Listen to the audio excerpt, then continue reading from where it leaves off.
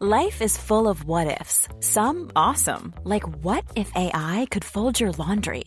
And some, well, less awesome, like what if you have unexpected medical costs? United Healthcare can help get you covered with Health Protector Guard fixed indemnity insurance plans. They supplement your primary plan to help you manage out-of-pocket costs. No deductibles, no enrollment periods, and especially no more what-ifs. Visit uh1.com to find the Health Protector Guard plan for you.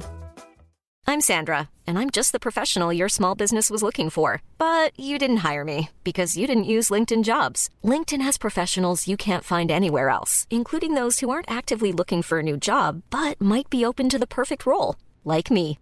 In a given month, over 70% of LinkedIn users don't visit other leading job sites. So if you're not looking on LinkedIn, you'll miss out on great candidates like Sandra. Start hiring professionals like a professional. Post your free job on linkedin.com/people today. Many of us have those stubborn pounds that seem impossible to lose, no matter how good we eat or how hard we work out. My solution is PlushCare. PlushCare is a leading telehealth provider with doctors who are there for you day and night to partner with you in your weight loss journey. They can prescribe FDA-approved weight loss medications like Wegovy and Zepbound for those who qualify.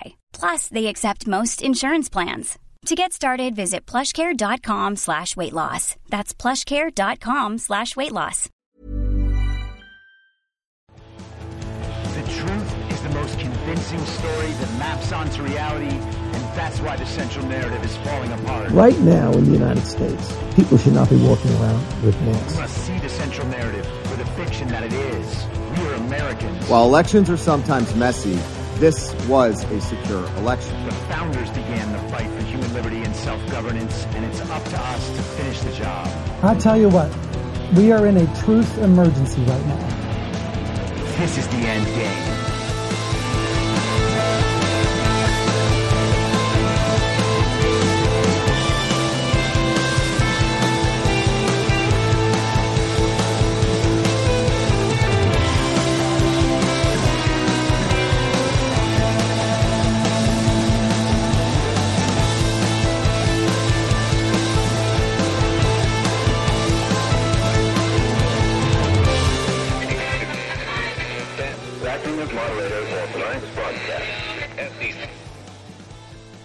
It's Friday, August 11th, 2023, the 933rd day of dystopia.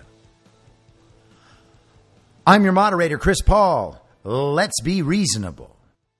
A warm welcome and hello to all of you listening to the podcast on the day of its release. The only way to do that is by becoming a paid subscriber at imyourmoderator.substack.com. You can do so for as little as $50 a year or $5 a month. And in doing so, you will be supporting me, the work I do, and this show as it expands. And if you can't, or you simply don't want to, continue listening to the podcast for free a couple days later on a wide variety of podcast platforms. And of course, Rumble. All I ask is that you share it with your friends.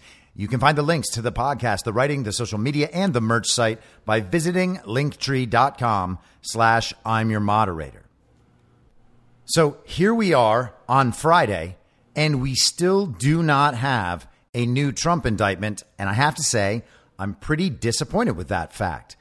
Nothing is more fun than a Trump indictment. And at this point, we've come to expect them so often that maybe we've just become a little bit spoiled. I'm feeling a little entitled to new Trump indictments. And I know it's not something I can control. I just have to let it go for this week.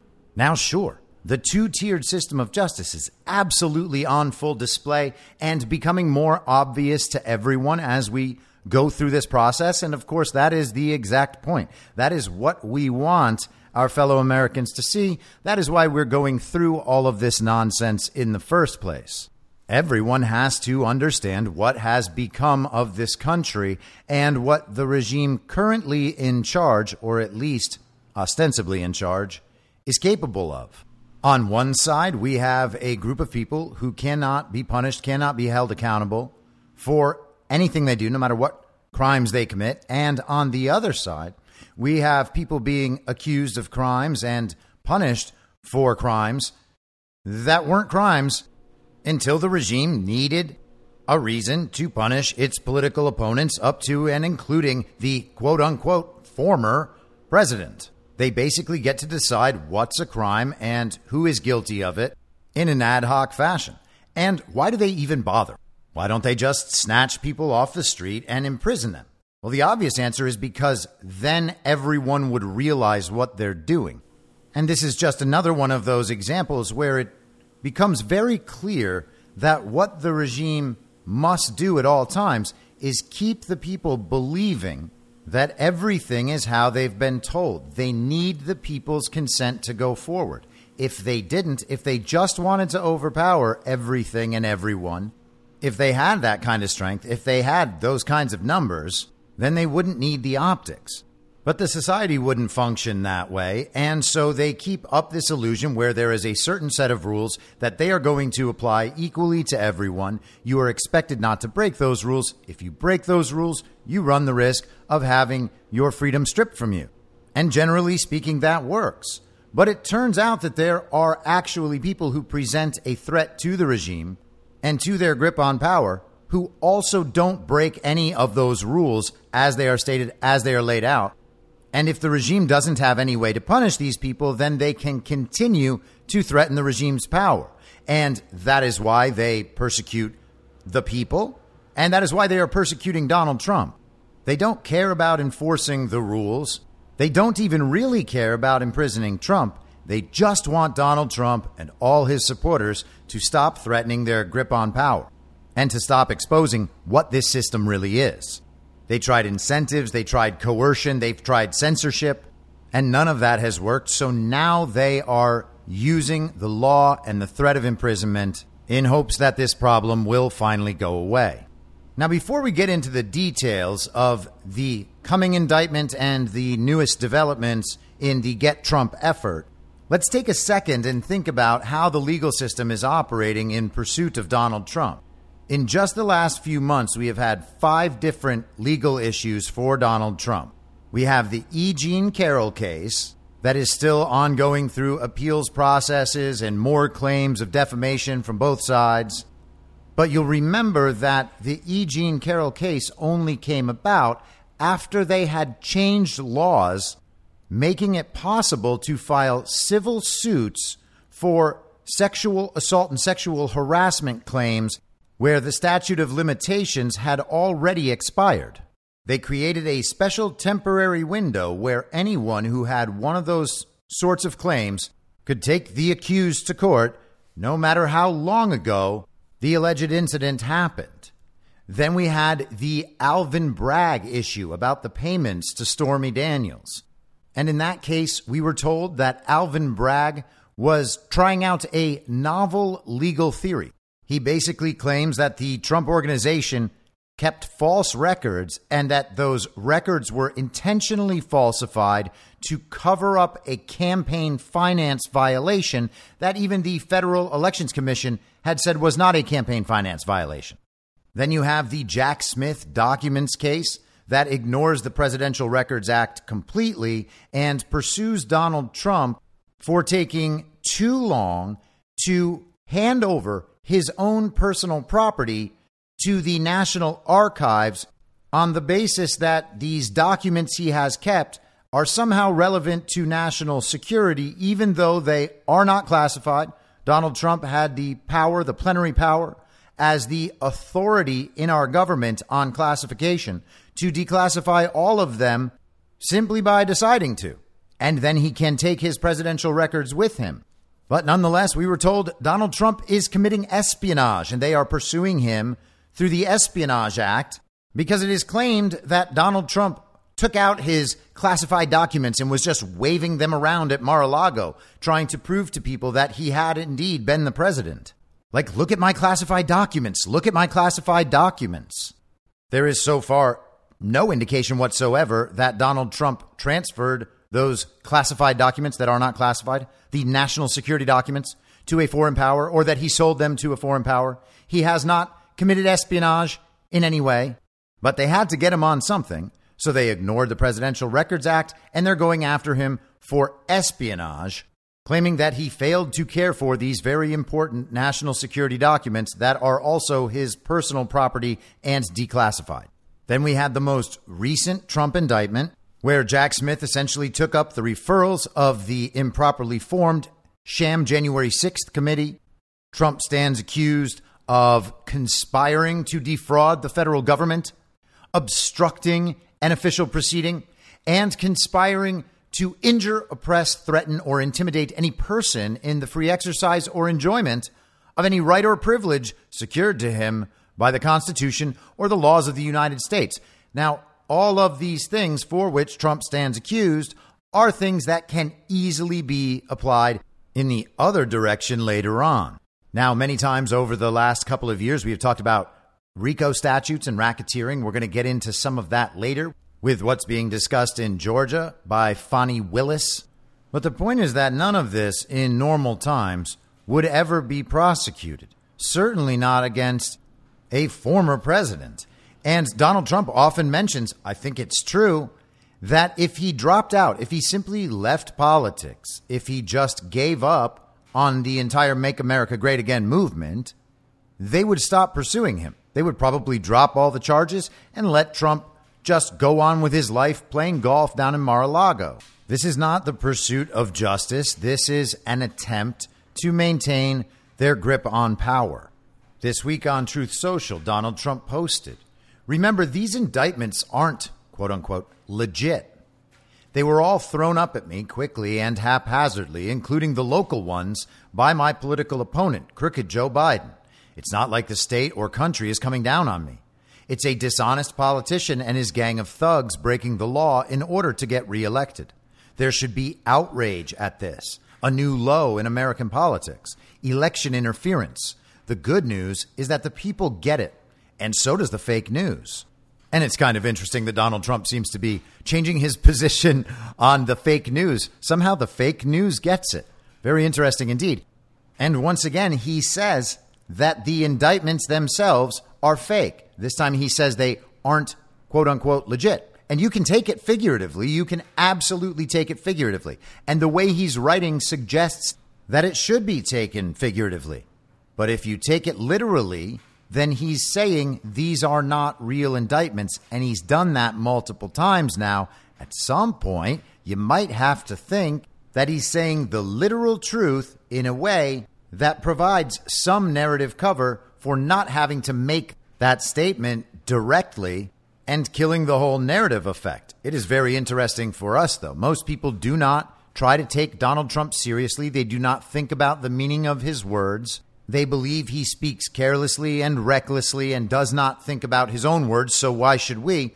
But we've done this for long enough to know that that simply does not make sense and does not add up. It does not reflect reality.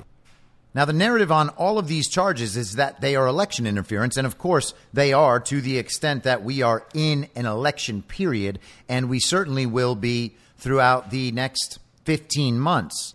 As all of these court cases progress, this all under the assumption that we will be having an election in November of next year. There is currently no reason to believe otherwise beyond speculation and rumor and some statements here and there. Douglas McGregor himself on a podcast this week talked about how we may have an election sooner, which is a new and interesting wrinkle. Now, is he giving us inside info? Well, there's no reason to assume that, but it is an interesting thought and worth keeping in the back of our minds as new events occur. But as for election interference, under the idea that everything will be as normal next year, the regime naturally is looking to get the most out of these indictments. Will they settle for interfering in the general election, causing Trump to lose in the general? Absolutely. But why not prevent that if you can? Why not interfere fully in the primary process in hopes of getting Donald Trump knocked out of the process early? Maybe get Ron DeSantis in there, or someone like Glenn Youngkin, or maybe Chris Christie. Who knows how far down they will go to get a non-Trump replacement. So in order to interfere properly in the primary process, you would have to get some of this really going before that primary. And that is exactly what they're pursuing. Yesterday, it was announced that the special counsel, Jack Smith, is looking to begin the trial on the Donald Trump January 6th / election fraud related charges on January 2nd, 2024. So that'll be quite an interesting Happy New Year. Everyone wakes up on January 1st, totally hungover, makes it through the day watching college football, and then we immediately get the Donald Trump trial. That'll be quite a way to begin an election year. Politico wrote in an article yesterday, Special Counsel Jack Smith is seeking to put Donald Trump on trial on January 2nd, 2024, less than 5 months away, on charges related to his bid to subvert the 2020 election. And that is kind of a spectacular claim, considering that this is attempting to subvert the 2024 election. That aggressive timeline would put the weighty criminal trial first on Trump's crowded calendar of criminal proceedings and guarantee an extensive airing of the grave allegations against him just before Republican primary voters head to the polls. Prosecutors say the abbreviated timeline is rooted in the extraordinary public interest in seeing this case resolved. Prosecutors say they're prepared to deliver a large amount of evidence to Trump's team within days and have gone to great lengths to organize it in a way that will simplify the defense's ability to review it and prepare for trial. Among the evidence they say they are ready to deliver as soon as U.S. District Court Judge Tanya Chutkan enters a protective order to govern the handling of the evidence are grand jury transcripts, witness interviews, and evidence obtained through, quote, numerous sealed search warrants. Trump's legal team is expected to file its own proposed trial timeline next week, but has already forecast a starkly different view of the case. Trump's attorney, John Lauro, has predicted it could take years to review and organize evidence, well past the 2024 election, in which Trump is favored to be the Republican nominee. So the idea here is that they want to get this thing going before Super Tuesday. The Daily Beast comes right out and says it directly. They report that the special counsel's office believes the trial will take no longer than 4 to 6 weeks, so it would be wrapped up in advance of that March Tuesday when the first big primaries happen, and that would be the point at which Donald Trump, having a massive win, would basically lock things up. He would be even more of a prohibitive favorite to win the nomination than he is right now. They are hoping to scuttle all that by convincing the voters that Donald Trump is actually a terrible criminal, too dangerous to ever put in charge of the country again, or perhaps even by convicting him and telling Republican primary voters that if they want to vote for Trump, they're going to have to go out and vote for a convicted criminal. And of course, there will be a massive effort by the uniparty left and right, the establishment, the wannabe elites. Will be hit with all the shame about voting for a convicted criminal by people who voted for Joe Biden, a man who was literally mentored by a Klansman in politics for decades, who has sold his political office and the interests of his constituents throughout his 5-decade career in politics, and who is regularly seen sniffing and fondling children. They want to put that label on Donald Trump as fast as they can, as early as they can, and then push all that pressure onto voters to have to support that and support it publicly, to be willing to say, yes, I am going to go out and vote for that convicted criminal if you choose to go that route. Now, a lot of people worry about the outcomes of these things, but if you think about what the message will be when the American public goes out and supports Donald Trump despite his status as a convicted criminal, that would really be a profound statement about the understanding of political persecution in this country. Donald Trump at that point will be a martyr in the eyes of the public and a hero to countless people who do not already see him that way.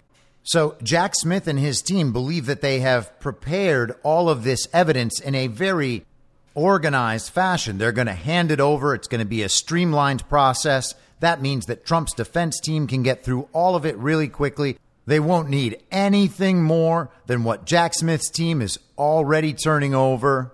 Let's just have all parties agree that this is the evidence, the only evidence. There's no more evidence than this. So let's just get the whole thing started. And I imagine that we will probably actually see this scenario play out on the terms of the special counsel, which will read to the public as a furthering of the injustice. The stories will be about how Donald Trump's team did not have time to prepare for the trial. And to the extent that all of that as it plays out will be real, that is absolutely a valid point to make. It is an injustice in itself that the government is so consumed with putting away a political opponent that they are not allowing the accused to present their best possible defense. The government should not have a stake in imprisoning its citizens for charges they can't prove without stifling the defense's ability to properly defend the accused. Naturally, Trump's team wants more time to gather evidence and make use of the fact that these charges in themselves have opened the government up to discovery. There's a lot of information there that has not only been hidden from Donald Trump, but hidden from the public. And through this process, both Trump and the public should be able to get all of that information. We've also heard the phrase speedy trial many times over the last couple of weeks as the discussion about when Trump will appear continues. But the guarantee of a speedy trial is supposed to be for the defendant. And it's not being applied in the instance, obviously, of many of the J6 prisoners. But it's not for the government to be able to have trials as quickly as possible and not allow the defense proper time to assess the evidence that could help defendants clear their names. In every instance, we continue to see a complete and total reversal of justice and a reversal of how we were told the system operates, how we were told the system is supposed to operate. We are told our system provides the most possible justice, and we are learning that it actually does the exact opposite under the conditions we see right now. This morning, a headline in NBC News, Trump lawyers to face off with Jack Smith's prosecutors over discovery rules. Lawyers for Donald Trump and federal prosecutors will appear in a federal courtroom Friday morning to discuss what restrictions could be imposed before a trial on charges related to the 2020 election, including limits on what information the former president can share about the case. The hearing Friday will center on a protective order requested by prosecutors that would set rules about what information Trump or his attorneys could share publicly before the government turns over discovery materials. You'll remember on Monday, Donald Trump got in big trouble by the news for saying that if you go after him, he's going to come after you.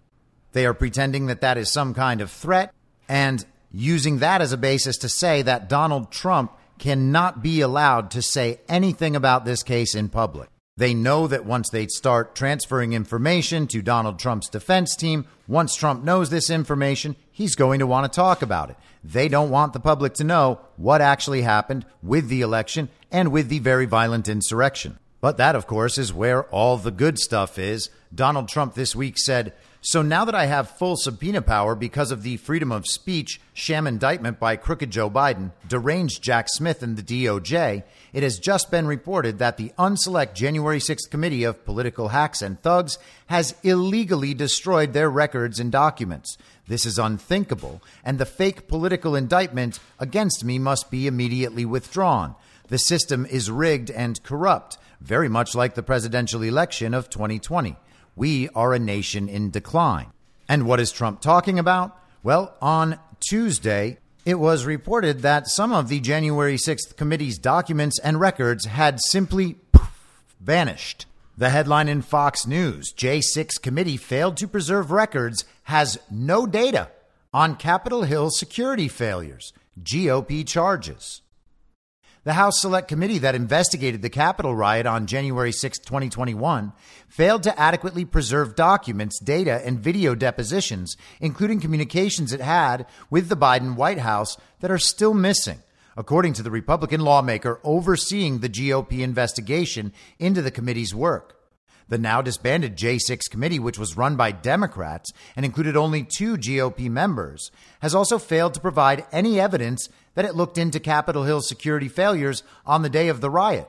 Representative Barry Loudermilk from Georgia, chairman of the subcommittee on oversight for the Committee on House Administration, told Fox News Digital.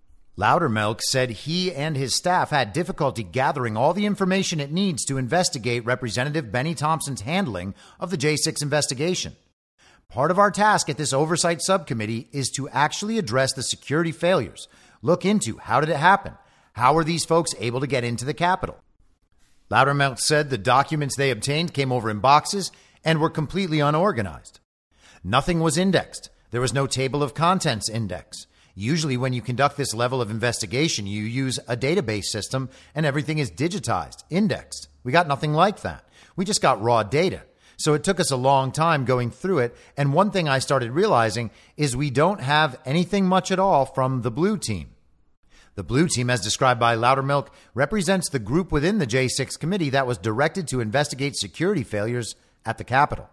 Loudermilk explained that the sources have told him the blue team was essentially shut down by the committee in order to focus on placing the blame on former President Trump. So what do we have? We have special counsel Jack Smith saying that they have put all of their evidence together in this beautiful package. It's all been streamlined. They're going to hand it over to Trump's defense team, and it shouldn't take them any time to go through all of the evidence. And it is all of the evidence. Trust us, all the evidence.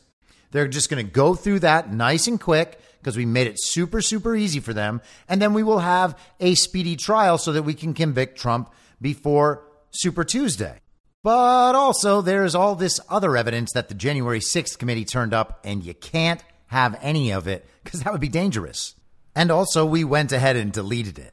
The Storm Has Arrived 17 put together this little supercut and wrote, now that the J6 Unselect Committee has been caught destroying their records, let's see what they said in their own words about destroying evidence during their made-for-TV show trial of President Trump. Oh, the irony. These people are nothing but professional criminals. Here goes. Yeah. So the Secret Service has said, oh, yeah, big mistake. Oops-a-daisy. We can't find them. Do you buy their explanation at all? Is it for sale? Isn't it a little odd that all of the text would vanish for January 6th and January 5th? You know, of all the days, what an odd coincidence that is. When this first came to light, when the Inspector General of the Department of Homeland Security first made us aware that these records may have disappeared, I think was very misleading in saying that no records relevant to our inquiry were destroyed, but acknowledging that records were destroyed. Well, if they were destroyed, how do they know they were not pertinent text messages? I will say this, in the very least, it is quite crazy that the Secret Service would actually end up deleting anything related to one of the more infamous days in American history, particularly when it comes to the role of the Secret Service. I do think, though, that it's concerning that you have text messages, apparently, and this is based on the news reporting, but text messages apparently of some of the senior officials, people like Kash Patel, apparently not available. There's a requirement for federal agencies to maintain records. An agency that was such a key part of a critical event in our history, one might assume they had done everything possible to preserve those records, to analyze them, to determine, what kind of things went right or went wrong that day in their practices and procedures. And, we are looking into this. That's why we're subpoenaing them. We want to make sure that we understand the bottom line, like where are these text messages, can they be recovered, and we've subpoenaed them because they're legal records that we need to see for the committee. I have to say that statement that we saw from the Secret Service, that basically there were messages lost, but none of them pertain to what we're investigating. I don't know how, if they're lost, you can draw that conclusion with such confidence. I'll tell you this, that everybody who has tried to hide a fact and hide the truth from this committee has gotten his or her comeuppance because there are other people coming forward to tell the truth all the time. So the question is, do you believe in boomerangs? And if you think that we're always making it up, how incredible is it that they're describing the very problem we see now, caused by them apparently, and blaming Donald Trump for it? It's so astounding that it's hard to believe it wasn't set up like this. It is impossible to have the contrast be any starker than this. In full view of the American public, on national television, on cable news, they are saying all of these things about how important it is to retain this evidence. Don't delete anything. They have the right to access all of this information. And here we are, a year later, Donald Trump trying to defend himself, and the January 6th committee has somehow lost their documents and records. Now, I am of the mind that we should expect to see all of this reach whatever point it has to reach for the critical mass of Americans to wake up and understand what's going on. We're going to get these reruns over and over and over again until everyone learns the lesson. The lesson here is primarily about the two-tiered system of justice. And once we have a two-tiered system of justice, the things they are able to do to people who they have targeted are extraordinary. This is kind of an example similar to the principle Chuck Schumer expressed when he said to, I believe, Rachel Maddow, that if you mess with the intel community, they can nail you 6 ways from Sunday. They're essentially using every tool in the toolkit to go after Donald Trump. It's not that things are a little unfair. It's that the system, as we thought we knew it, has been turned on its head. This is from yesterday in Just the News. Jack Smith admits he included inaccurate info when asking judge to hide Trump Twitter warrant. Special counsel Jack Smith has admitted that his office included inaccurate information when requesting that a judge issue a non-disclosure order to prevent former President Donald Trump from learning his office had obtained a warrant for his Twitter account. Reports emerged on Thursday that Smith's team had secured a search warrant in January for materials related to Trump's account. In seeking a non-disclosure order to prevent the company from informing Trump, however, Smith's office inaccurately suggested Trump himself would have been a flight risk should he learn of the warrant.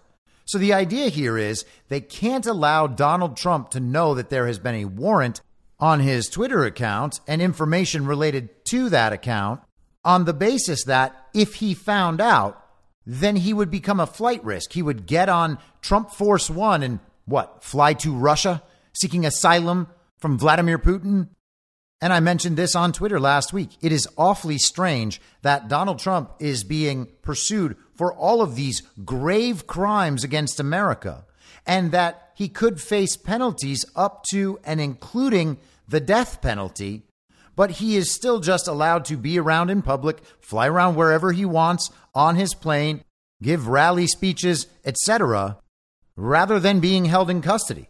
Is he really being prosecuted for these grave crimes against America? I mean, the guy's got a plane. Isn't he Vladimir Putin's best buddy? Wasn't he palling around with all these dictators? Don't they have armies and nuclear weapons? Couldn't they just take Donald Trump and give him asylum?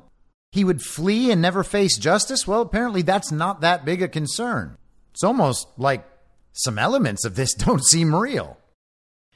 The district court also found reason to believe that the former president would, quote, flee from prosecution, reads a decision from the District of Columbia Court of Appeals that the Epoch Times reviewed.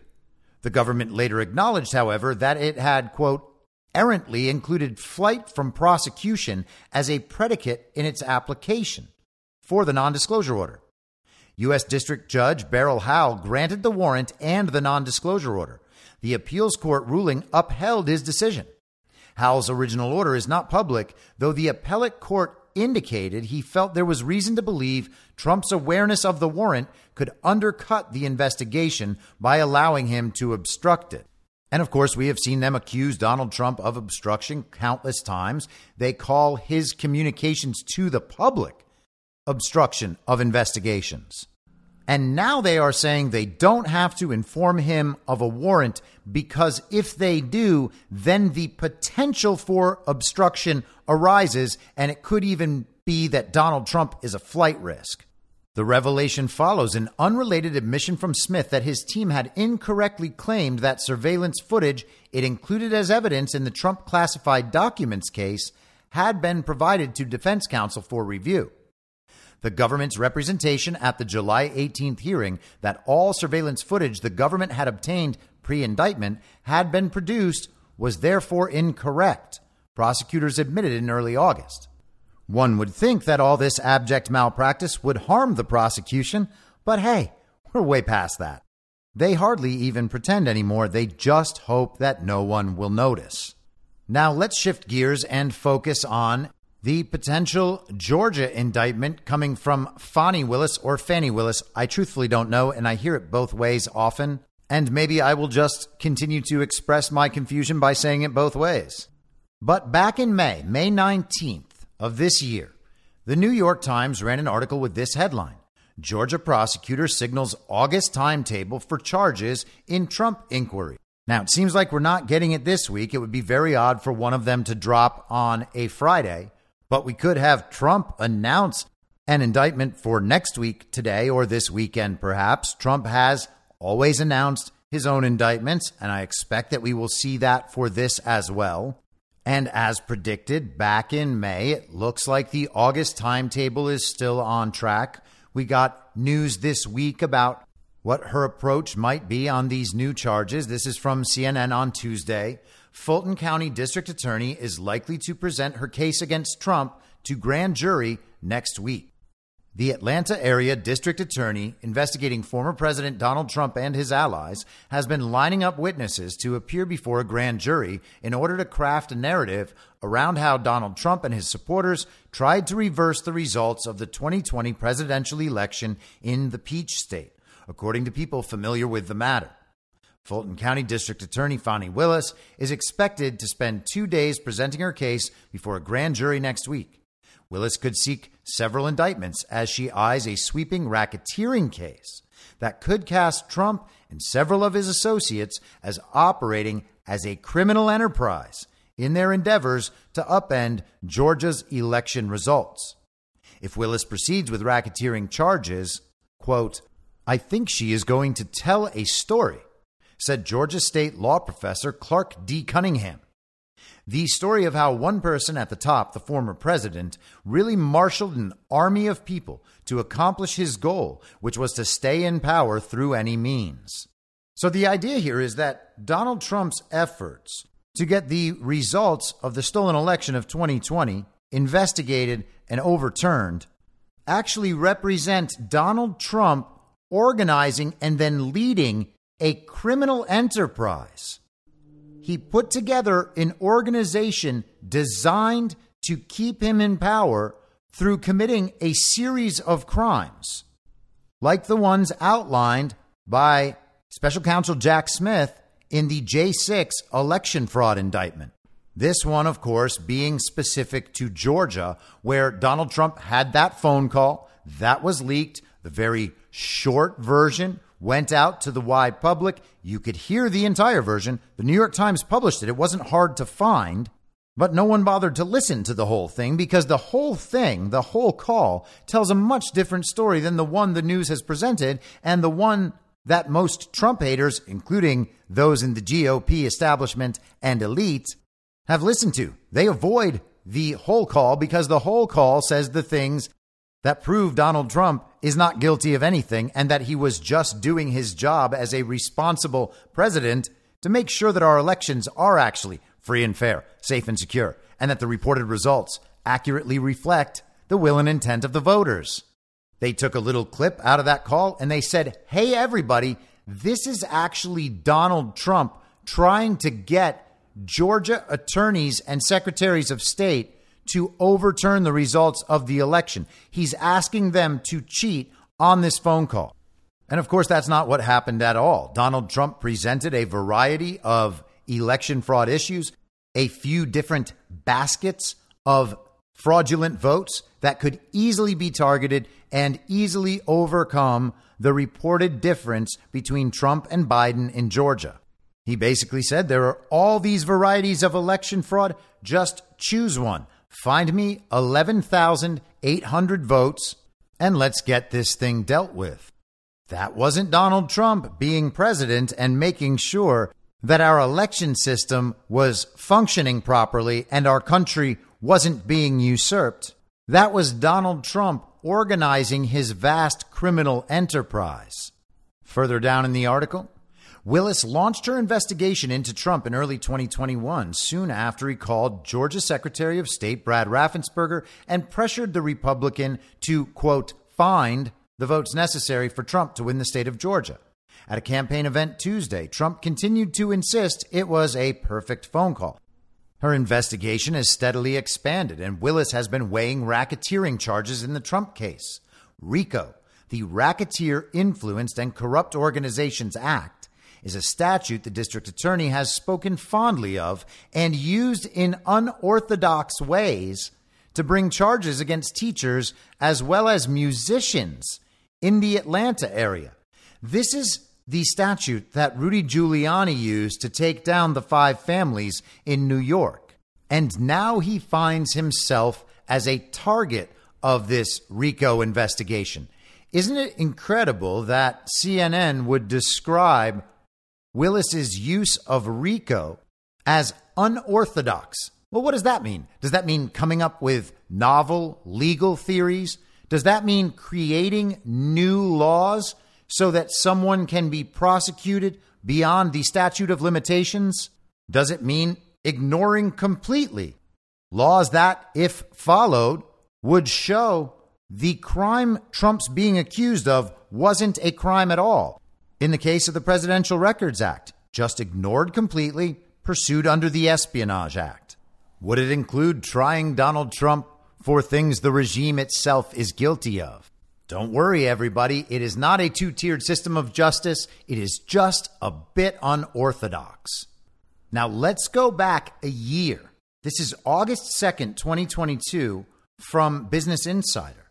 The Fulton County DA's experience prosecuting teachers with a crime typically used against the mafia offers clues to how she may charge Trump. So they have been setting up this racketeering idea for a long time.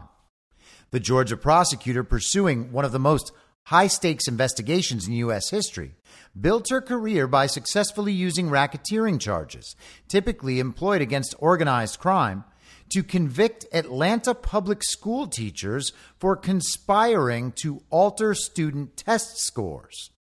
Those RICO cases and a key hire of a racketeering law expert to her staff offer a window into how experts believe she is likely to build any criminal case against Donald Trump and his allies in connection with efforts to overturn the state's 2020 presidential election result. Willis has hired a Georgia-based lawyer who wrote a national guide on RICO prosecutions, and legal experts familiar with state law believe racketeering charges may be her best avenue to convict Trump. And again, it's worth noticing how remarkable it is. We are being told it is somehow a good thing for the government to get this conviction. The goal is not justice. The goal is conviction. All of it is justified because Trump is bad. Willis is ramping up her 17-month investigation into Trump and whether he or his associates tried to interfere in the Georgia 2020 elections.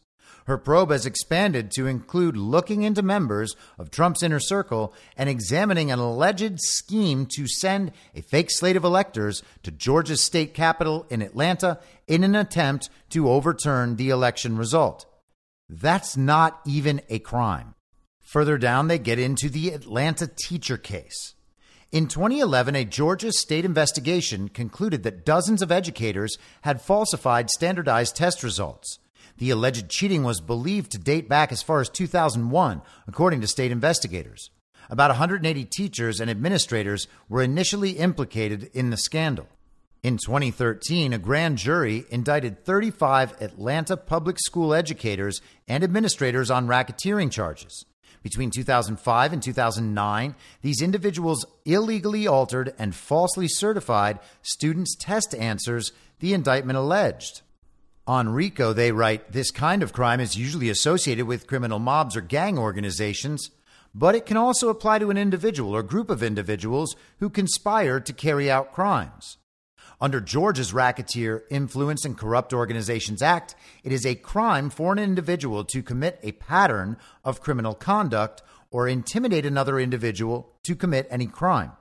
Typically, prosecutors use RICO laws to help them make a broader case against an individual on the series of crimes they have committed, and Georgia law also allows prosecutors to bring RICO charges even if the crimes are not able to be indicted separately, according to a report by the Brookings Institute.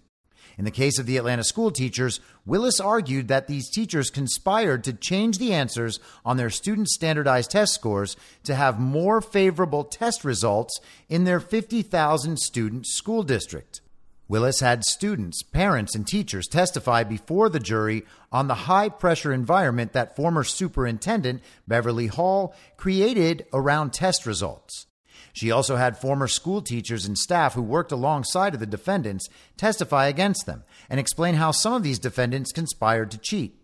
Willis presented evidence that some of the teachers on trial gave students answers to their standardized tests and how other former Atlanta public school executives tried to cover up the cheating. They note that Willis initially opposed charging the teachers under the racketeering statute, but then Fulton County District Attorney Paul Howard ultimately decided to pursue those charges. Willis's prosecutions on racketeering grounds would prove successful and make her career. In 2015, 11 of the 12 school educators were convicted on racketeering charges. One of the defendants passed away while awaiting trial. So apparently justice was well served. Now, I've discussed many times how my friend Kyle, better known as Just Human, proposed last year in the days following the Mar-a-Lago raid that perhaps what we were seeing was a template that we would see in the future. And applying that principle, we can now see how all of this would be turned around and used against the criminal and corrupt members of the regime. And that's what we have here again in this instance. Throughout each one of these instances of the two-tiered system of justice being shown, being exposed to us, we see not only what the government is capable of, but we also learn about these types of charges in particular. And we debate these types of charges and how they should be used. And all of that is going to matter in the future when it is turned around back on them. That's what we're being shown right now, and I believe that's going to apply for this racketeering idea too. I've talked about this fairly extensively on different shows here and there. I'm not sure I've ever gone into it at too great a length on this show.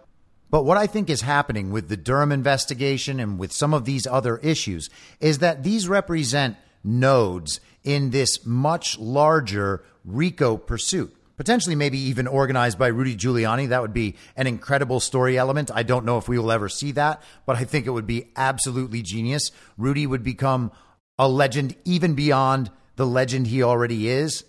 But if you think about the John Durham investigation representing just one little node of this much larger racketeering picture, then what Durham did was get all of the evidence from that node onto the record. It was fully investigated. All the evidence is there. They've gone through these trials, producing more evidence. The only indictments were about relatively low-level people, but that gave them the opportunity to pursue all the evidence related to those individuals, and it was some opportunity for that evidence to be presented to the broader American public.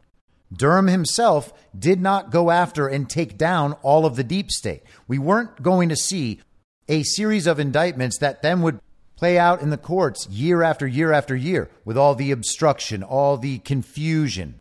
Although people at the highest levels of the government in the regime are implicated in what Durham investigated and discovered, it's hard to imagine any route that he could have taken to get to those people at the highest level without it being years and years from now, decades. How do you work your way all the way up to a Hillary Clinton or a Barack Obama? How do you work your way up to investigating corrupt members of the regime in our law enforcement and intelligence communities? All of that seemed idealistic and like what must happen just to serve justice. But maybe it was not realistic, and maybe it is not what Durham was tasked with. I believe that Durham was tasked with getting all of this information onto the record, leading to some public disclosure and exposure, some public understanding, and then his little node would be closed. That part of the RICO puzzle would then be set into place. And who knows how many of these nodes there are? There's probably quite a few, and you would want to have all of those laid out so that you can present the big picture at one time, go through that RICO trial, and then simultaneously take down everyone. Now, obviously, I have no way to know that that's what's happening, but that seems to be the picture that's emerging. And you might say that I'm being idealistic. This isn't going to happen. This is just false hope. But I don't think so. I think it's exactly what we're seeing. And I think that that's why we're getting this display of the bad version of RICO from Fani Willis. Imagine how much we, and by we I mean us and the general public, will learn about RICO throughout this process. And that needs to happen. People need to consider the various elements. They need to debate these things. Which parts of the law represent justice? What are the mechanics of something like this? What is the potential of this sort of prosecution? People will understand that in advance so that it can be used to pursue the regime. Because without this kind of introduction to RICO, people wouldn't be able to understand the graduate level courses. We are getting taught about all these things with Trump as the target so that we understand them later when they are applied in reverse. Now, there are those out there making the pro-regime argument, claiming that Trump really is guilty of all of this stuff, and whatever must happen is necessary because Trump is so evil, such a criminal, so dangerous that all of this is legitimate and justifiable.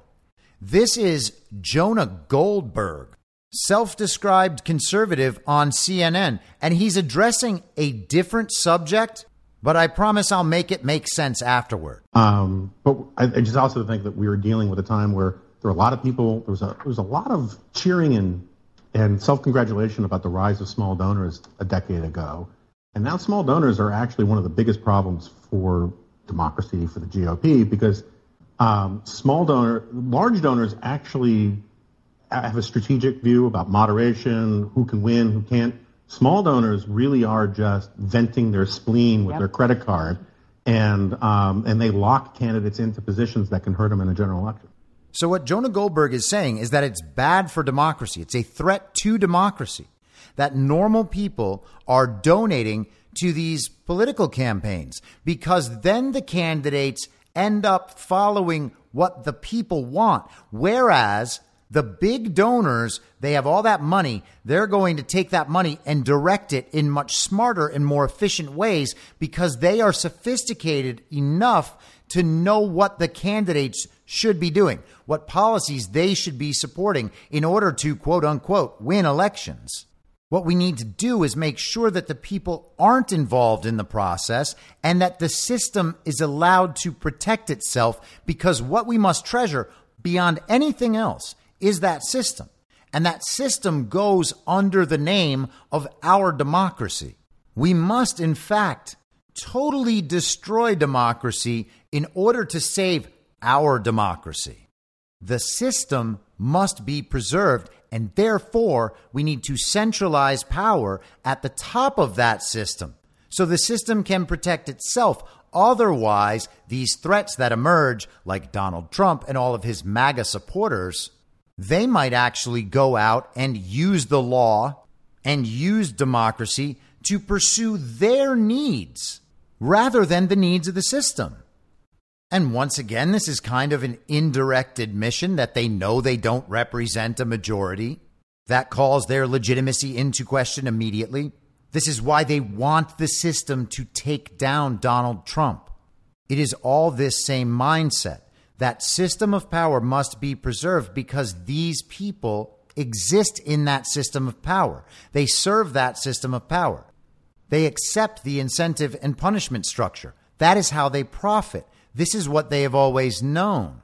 It has to remain in place, and it has to remove any threat.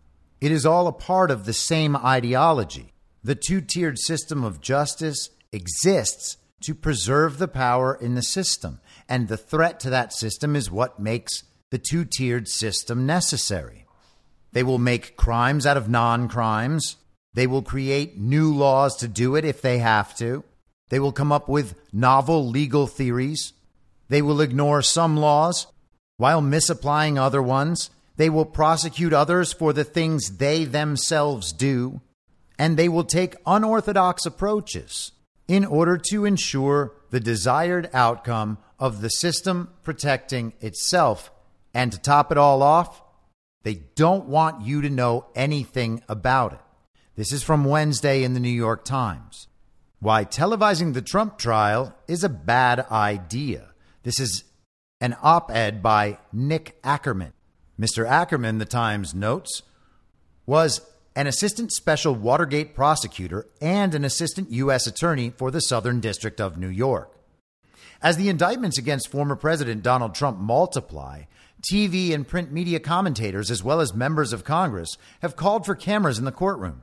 They claim that broadcasting the trials will increase the public's understanding of the charges and the evidence against Mr. Trump, and that it is the only way there can be full, quote-unquote, transparency.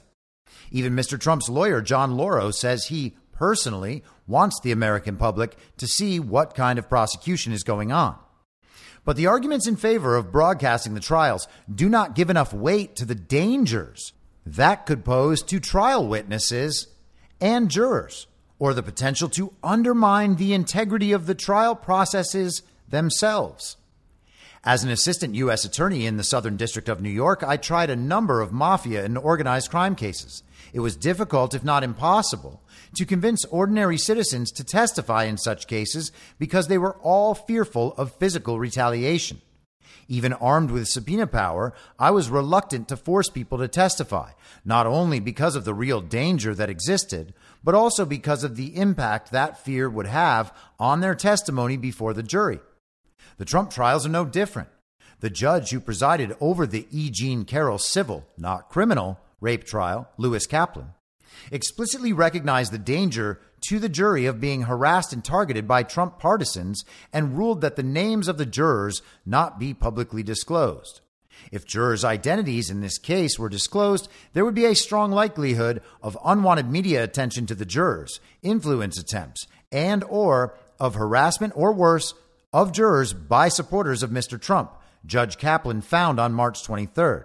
In reaching that decision, the judge referred to reports of Mr. Trump's previous violent rhetoric. Now, all of that is ridiculous, of course, but we don't have to rehash that. Trump supporters clearly aren't the violent ones, and Trump's words are not inspiring violence and never have. So let's move forward. The concern is the same for witnesses in the Trump criminal prosecutions. If there was any doubt that Judge Kaplan's reason for protecting the safety of jurors applies equally to trial witnesses, it was obliterated last week when Mr. Trump threatened on social media, "If you go after me, I'm coming after you." So you see that? Totally violent. And now, because they've made that case about that specific Truth Social message, they can apply it to absolutely everything, and of course they will. It is one thing to testify in a public courtroom. It is a whole different level of public exposure to testify before the entire world on television. A witness who is named and pictured on television becomes a sitting duck for any Trump partisan intent on seeking retribution. A major lesson from the O.J. Simpson murder trial, which gripped the nation when it was broadcast starting in 1995, is how the impact of television can undermine a trial when the judge, the lawyers, the defendant, and the witnesses play to the viewing audience as they did then. This turned a grave murder trial, with Mr. Simpson's guilt or innocence hanging in the balance, into daily entertainment.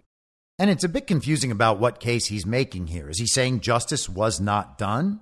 And are we to believe that justice was not done because of the presence of television cameras? I mean, maybe there's a great argument for that, but it's an awfully bold claim. Mr. Trump likely wants cameras in the courtrooms precisely for that reason.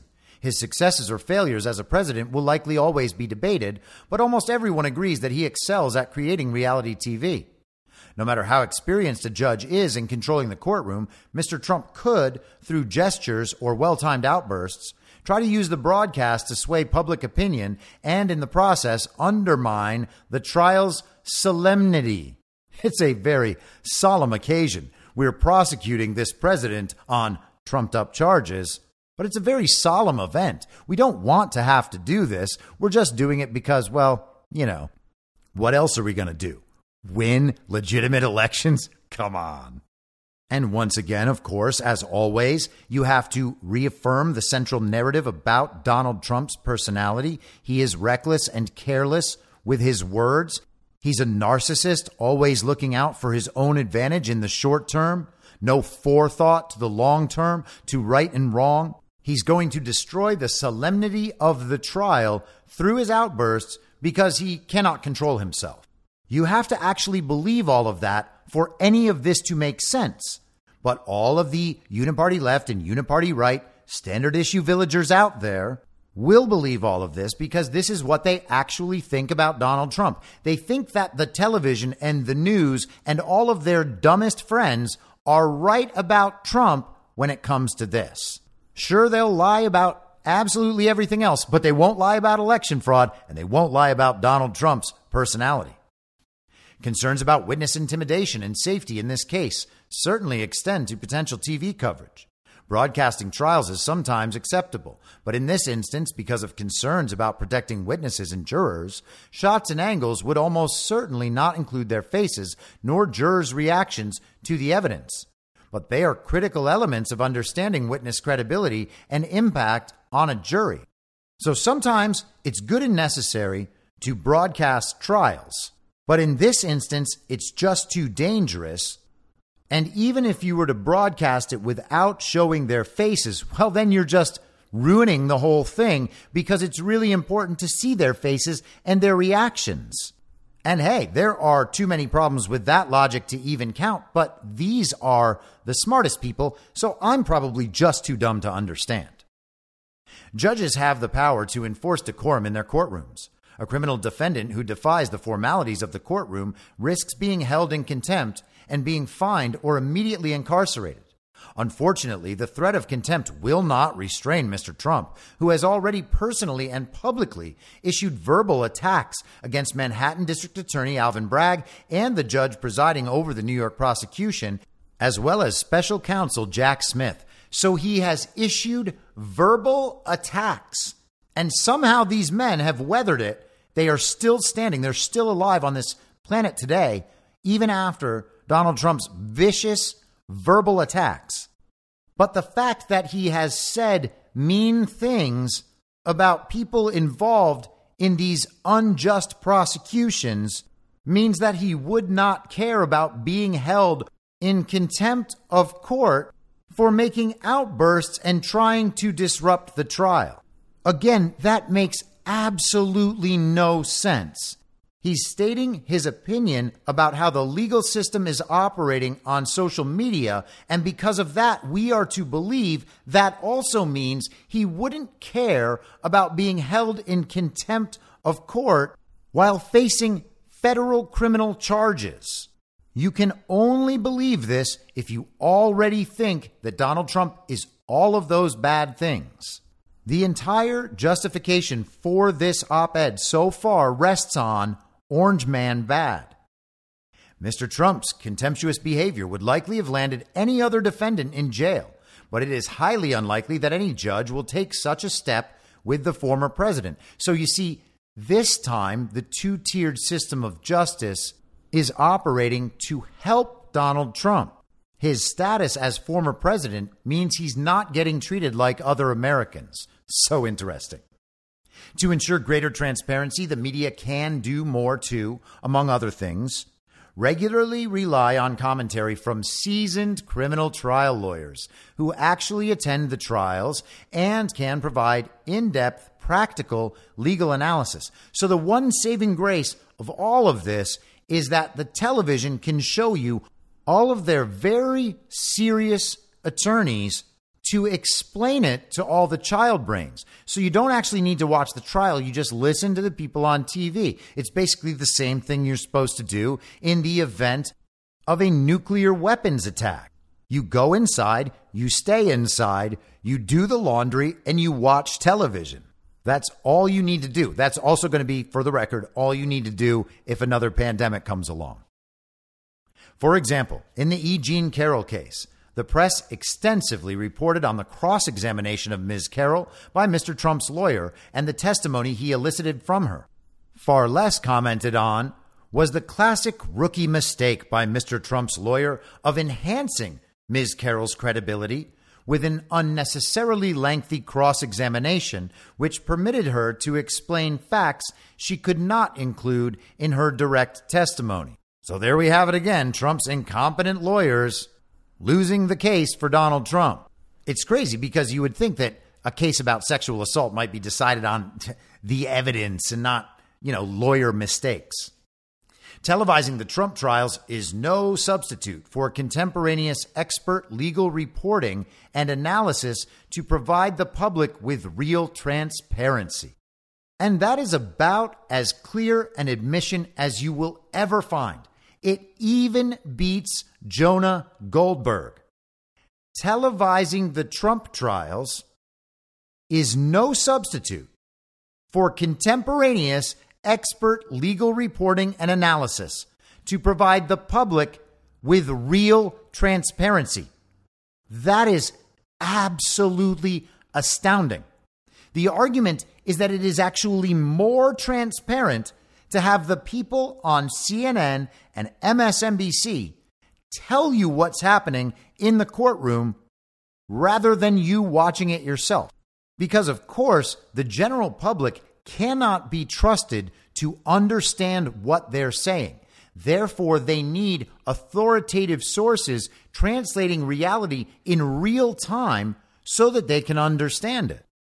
If you just let people see the trial and see the evidence and see the arguments, well, they're going to realize that Donald Trump's not guilty. And that would be terrible. That would defeat the entire effort. He's just basically saying it at this point. And so in order to prevent that, we need to make sure no one sees it. Legal analysts on cable news and in these very astute, very serious news outlets will tell us what's happening. Don't worry, they're going to give us the full and accurate story, no spin whatsoever, because this is such a serious situation. They would never try to spin a situation this serious. What kind of people do you think they are? They're not some dirty MAGA supporters. They are members of our most trusted news sources, representing our most trusted profession, lawyers. Of course, they're going to give us the straight truth the entire time, and they're going to give it to us in a way that we can properly understand it. And does properly understand it mean understanding the laws and the evidence and the arguments? No, it means coming to the proper conclusions. We will never reach those conclusions on our own, which is why it's necessary to make sure we don't see it and instead just have the conclusions given to us. Once they give us those conclusions, they will argue about how right the conclusions are and how we should feel about the conclusions. And as we watch that argument, we will think, well, the conclusion is the certainty. That's the real true part. And we have to figure out where we stand relative to those conclusions. Are they morally right? Are they morally wrong? Well, that's going to be up to us. We control how we feel about these things. Thank goodness they have already given us all of the reality, and then we can decide for ourselves. That's true freedom. The people simply cannot be trusted with anything this important. They might misunderstand it, and at that point, the threat to the regime might grow. This is all an exercise to take the threats to the regime away. We are beginning to see the two-tiered system of justice on full display. It's going to keep going this direction until the critical mass is reached and people wake up. We're going to get the series of reruns until everyone understands. The two-tiered system of justice didn't just start, but we were told that occasionally mistakes were made. There were just isolated incidents that were actually problematic, where justice wasn't served by our system. But now we're seeing it all, and it's pretty bleak. We're past the point where they can hide it. We're even maybe past the point where they're denying it.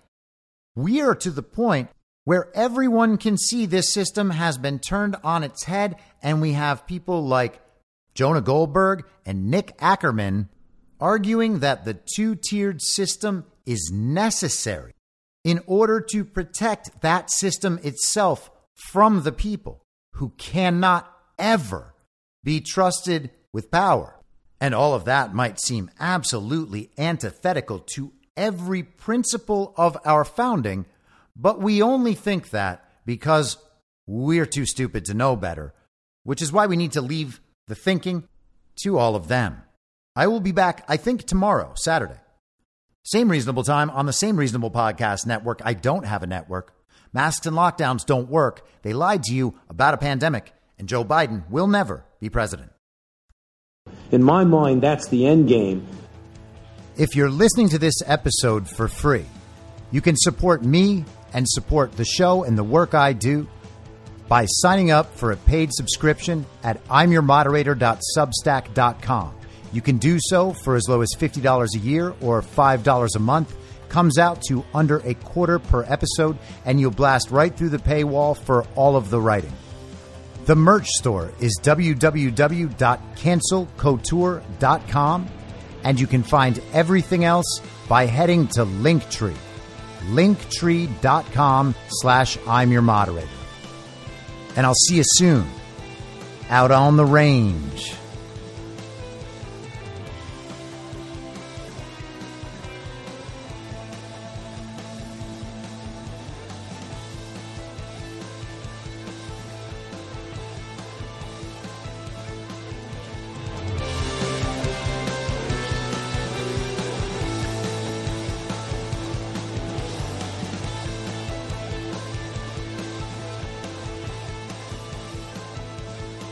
It's high noon.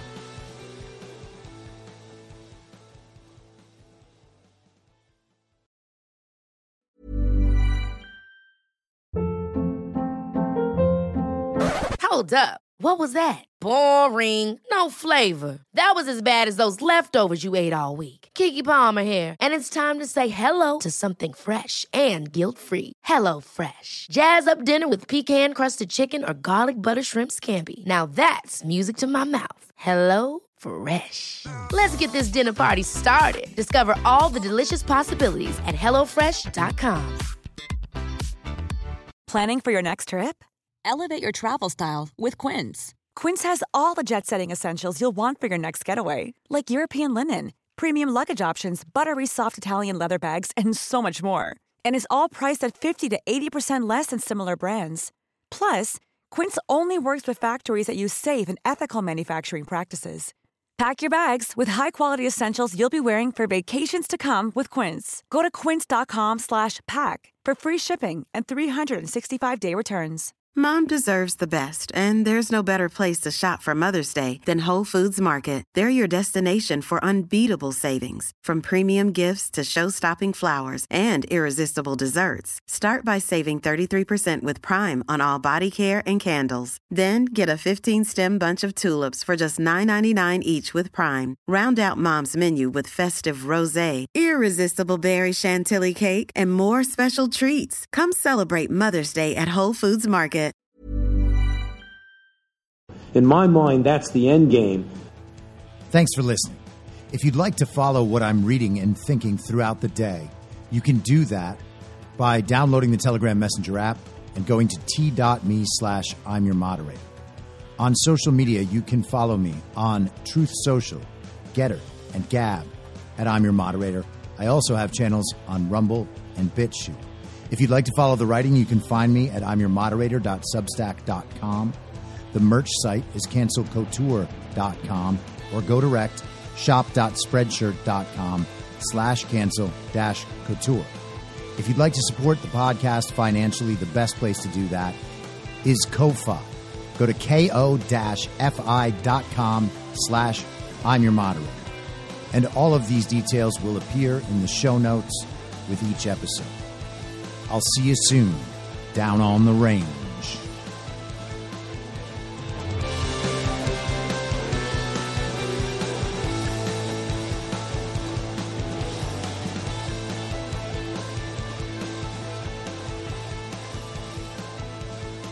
It's high!